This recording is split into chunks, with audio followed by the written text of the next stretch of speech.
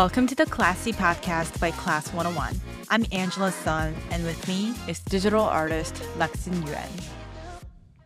Hi, I'm Lexin. I am a independent artist currently living on the West Coast. I would say I'm most well known for like dynamic character art, and I think also maybe expressive characters and teaching and mentoring in general. So what's new? I saw your posts about summer mentorship and then your shop's closing down.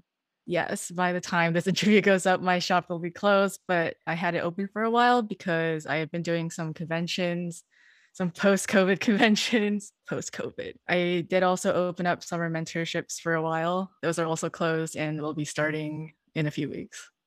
Okay, so anything new other than those two? I have been working on a graphic novel with a pretty cool author. Nothing has been announced yet, but that has been in the early stages. Yes. Wow, that sounds really exciting. Can't wait to hear more about it. Yeah. What are your hobbies outside of drawing? I would say I'm definitely trying to branch out like my hobbies from drawing and like artistic stuff in general. I've been working on a cosplay because I'm planning to go to Anime Expo for fun. Going to conventions for fun, going to conventions to like make money. Those are two different things. I want to be able to experience both sides. So I know what it's like as a consumer, as a participant, and as an artist. You know what? That's work related too. But I also Your work Sorry? is it started as a passion project when you were really young and now it's your job. So I think it makes sense. Yeah. Yeah. Yeah. You can't totally separate the two. I think it's good that they are intertwined. I also live with two of my good friends. We have two dogs, so we just hang out, play games, What make kind of food games do you together. play? Obviously, I play Genshin, but that's like my thing. My two friends don't really do that. Sometimes we play Don't Starve. Yeah, Okay. that's a reference for some people who will understand. Are there any classes you'd be interested in taking on our platform? I have taken a few classes. I took Yuan's class before I ever taught mine, so I knew how Class 101 worked because I was a big fan of Yuan. I also took Araceli's class. Obviously, she is the #1 bestseller on the website, Yes. and I'm a big fan of her. I also took the 1 million dance class because I like dancing and I'm a big fan of Leah Kim. Yeah. Nice. If you ever visit Seoul, you can take the classes in person. Yes. They have an office in Seoul, so yeah, or a dance studio. So my next question is about your curricula. It's unbelievable that your class is your first time teaching because the curriculum is so well structured and the class content is so informative. I especially liked your format of going from lines, shape to forms in one of the chapters. How did you outline the chapters and the talking points? Or did you have it all outlined before filming? I definitely tried to structure the entire class in a way that would logically flow to me in a way that nobody else did before. I was very scared of being repetitive and just teaching something that could be found somewhere else. First of all, like generally structure everything in a way that made sense to me to teach to someone else. And I didn't really remember the specifics, but I looked at my Notion page for the class, the Notion page I used to plan everything. The earlier chapters, some of them were so scripted. I literally wrote every single word and read it like that. Later on, I got a lot more comfortable and I was able to just have some bullet points and say, just turn on the camera and just do the class. So the earlier chapter didn't feel like you reading off the script at all. So nice work on that. I think it was really only one of them that was really like that. Yeah, everything flows so natural, and I can tell that you are also interested in content creation. Watching your YouTube videos and stuff, assuming that helped a lot too. Was that before the Class 101 course or after? That was after. I think doing Class 101, it gave me the character development I needed to be able to start making my own stuff. Yeah. Yeah, that's interesting. So you did the audio edits and the cool sounds and everything because I thought it was really cool how you in YouTube or in Class 101. I guess in both. I did have to edit everything myself. I don't remember doing any sound effects or anything for Class 101. Okay, maybe it was added by our content team. Tell us a little bit about your tool. Who would you recommend Clip Studio Paint to? I use Clip Studio Paint EX. It is the more advanced one, the one that costs a little bit more. But either way, I think CSP is the best investment any digital artist could possibly make. I can't see any other way. The pro version is $50 flat forever. Meanwhile, Photoshop is $20 a month. Mhm. It's like 2 or 3 months of Photoshop, and you're like already paying over CSP. And Photoshop wasn't even made for digital artists. Mhm. Is it the specific techniques? Are there specific elements to Clip Studio Paint that you really like that you can't do without it? But the EX version specifically, it supports animation and has a lot of tools for comics too. CSP is really cool because it has a feature where users can make assets for other users to use. So the database for assets keeps on growing and growing. Like you could download 3D models, you can get brushes that people use, and like different tools that make workflow a lot easier that other people made and contributed for free. What's the ideal mindset for an artist? I thought about this and I was like, probably somebody who knows exactly what art is to them. Because Hmm. if you're unable to define art for yourself, how could you be happy with it? How would you define art for yourself? I would really like it to be at once a form of self-expression and something that I could be able to make into a living. Mhm. It's really hard to balance those two right now. I think lately it's been way more of the second thing. It's been Mhm. more of like a professional thing that I can do. I can execute certain techniques. I can teach people, but Mhm. the expression side of the personal side is a little bit lacking. I would like to get back to that. Mhm. I think it ties to when I asked you about what you like to do outside of work, because Uh-huh. didn't you say you want to create more art, like non-work related art? Yeah, that would be ideal, but I don't think I'm not sure there's a thing such as not work related art now. Not necessarily a bad thing. It's like a balance between what you want to create and what others want to see. It's always a balance between the two. Yes. Okay, so let's talk about the actual drawing and painting aspect. So this is about your chapter on understanding posing basics. What Uh-huh. makes posing natural? You have to go the opposite because it's really hard to like pinpoint what makes something a thing. So you have to be like, what makes a pose unnatural? What makes a pose undynamic? That's the way I also taught it in the class. Okay, so eliminating those Yes. aspects. Yes. So what makes a pose unnatural is if everything is like in the same alignment, everything is parallel or in the same axis of tilt. Good natural poses are usually asymmetrical and counterbalanced because the natural forces of gravity and like your weight and your muscles and everything is working together. I was also thinking this as a non-digital artist, the closest thing I could relate to drawing poses was posing for a camera. Because when I pose for a Mhm. photo, I know where to place my hands and everything that makes the photo look natural. But it's not necessarily the first move that I would think of when I was just like standing unaware Yes. of the camera. So I was wondering if there's Mhm. an element similar to that in drawing poses. Yeah, I feel like it's basically exactly the same as posing for a camera. You have to arrange elements of the body in a way that appear natural. Maybe if you stood that way, it would not feel natural, but those are two different things. Okay, interesting. So my next question is, yes, it's about dynamic character art. How would you describe dynamic character art? In other words, what makes a drawing dynamic? A lot of it is about the camera and the subject's relation to the camera. When I start doing a dynamic drawing, the first thing I think about is where the camera is placed in relation to the character. And the most important thing is what's the closest thing to the camera and what's the thing like furthest away, because depth automatically makes things dynamic. So defining those focal points. Yes. Okay. The key points is depth, silhouette, and perspective that ties into camera angle. I know that some artists will pose in front of the mirror to find natural looking poses. Do you ever do that? Because I think it'd be really hard to do with the poses that you create. Because there's a lot of I like would legs going up in the air and yeah, I don't do like the things I draw, no, yeah. I don't pose for those. That's why I wanted to ask this question. I think it's just for specific things, like maybe a hand. Like sometimes I can't figure out what the hand looks like in this specific angle, so I just do the hand part, but not the whole thing. Okay. That's the point of learning how to draw, is that so I don't have to do that. Okay. So my next question is about anatomy. I'm a newbie in character drawing and I only have an hour to learn the essential elements of anatomy. What do you suggest that I focus on to draw dynamic figures such as yours? I think if you only have an hour and you're a complete newbie, what you should probably do is spend the hour studying master gesture artists, people who do gesture really well, and you can pinpoint why they're so good. Because half of art is having good taste, being able to figure out why something's good, why it's good to you, and the rest of it is technique. And anybody can learn technique. Find a gesture artist who you think is really impactful for you, and then study how they did everything. Because you mentioned like form drawing, bone structure, anatomy. That's everything, though. We should pinpoint which part of it speaks to you. Gotcha. Okay, so try to Yes. develop a taste, like which artworks you feel drawn to, and then start from there. Yeah.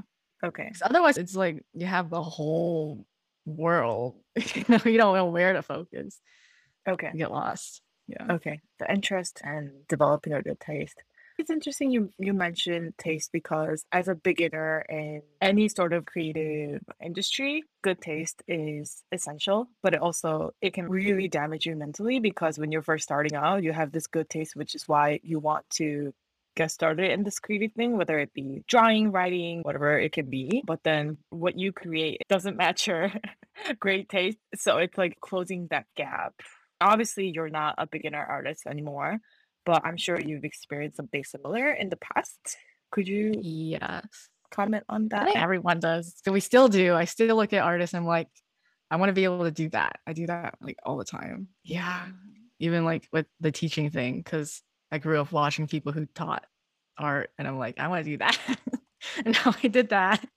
Like, cool. Okay, so let's talk about original characters for a bit, creating your own characters. What are the components that go into creating your own as opposed to drawing banner or Man, this question is really hard because I feel like original characters can be literally anything. You can create a character literally just for an illustration, and that character can have no backstory, nothing. They're just like really cool looking character you designed for something, and that could count as an original character. But you could also create an original character because you have a story you want to write and like dynamics you want to explore, and they have a whole backstory and plot and everything. It's just such a huge range. but you would Yeah. divide the characters without a backstory and with the backstory and themes that the artist would want to explore. Yeah, some artists just make like illustrative things. Mhm. That's fine. Some artists want to make stories with characters. That's also fine. Could you maybe walk us through the process of creating original characters? It's really hard for me. I have been on a fan art binge for the last few months. I really want to get back to making original work.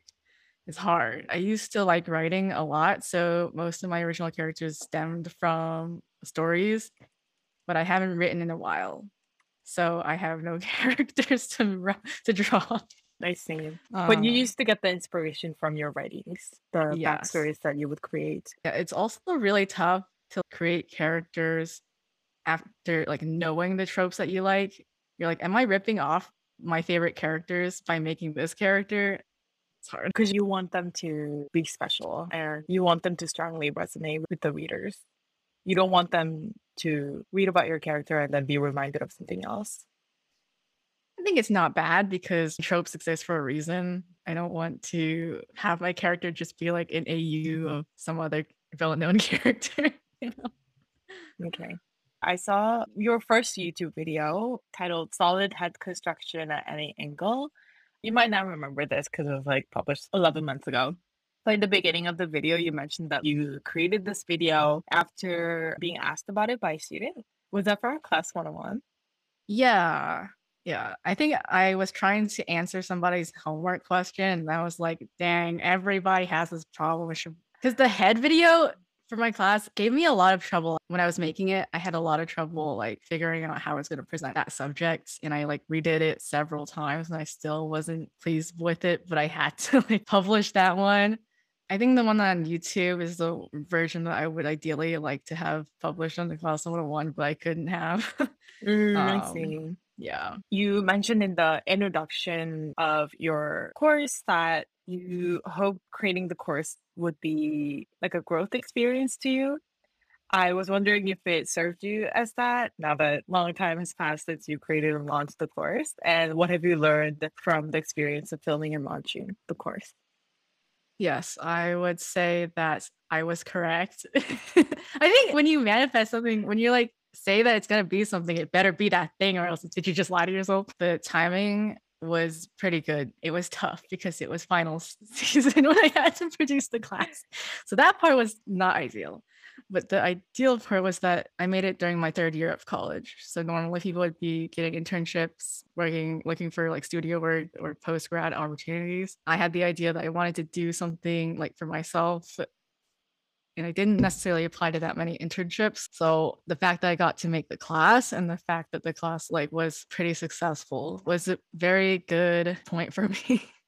It showed me that I could definitely do this Yes. professionally. And the process of making the class, huge struggle, but I knew that it was gonna be like that, and I'm glad that it was that way. In the beginning, what I really wanted to be able to get over was like talking and presenting a subject to a microphone on camera, like, to an audience. The first few classes, my voice was like unlistenable. I'm the person who has to edit all the videos.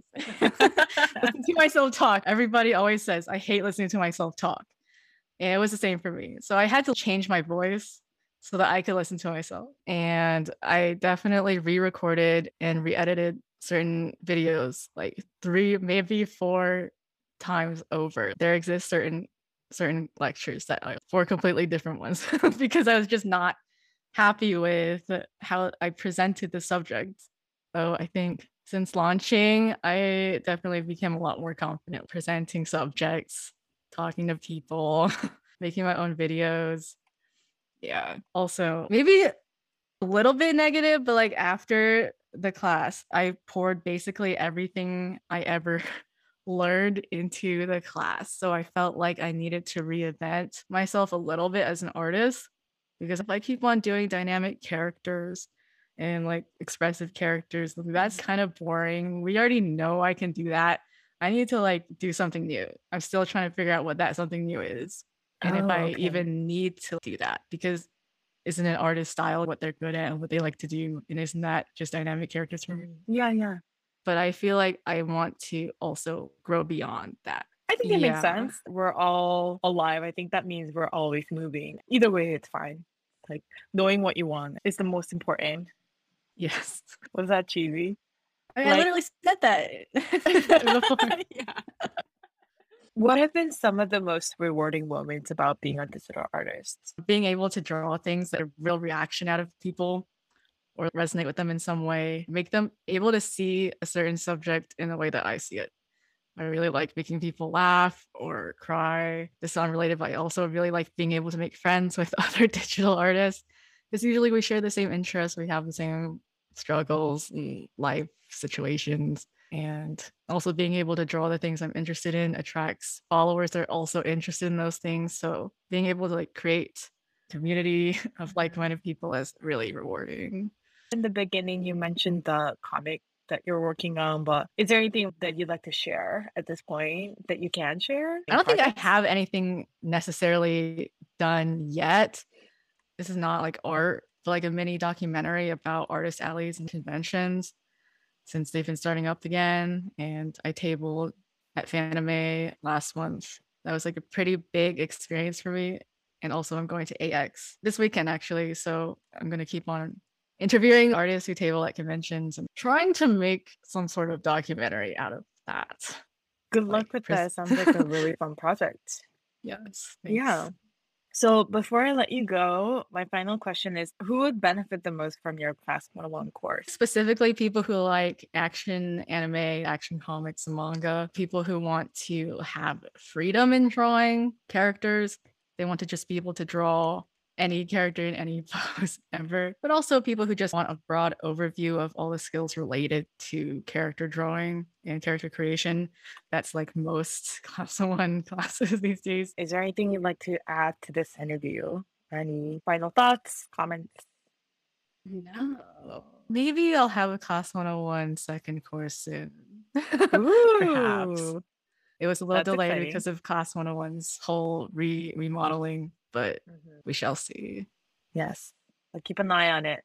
All right. Thanks again for making this time again. Have a great evening. Yes. You too. Are you in Korea? I am. It's 9:30 in the morning right now. Cool. Okay. Yeah. All right. Bye.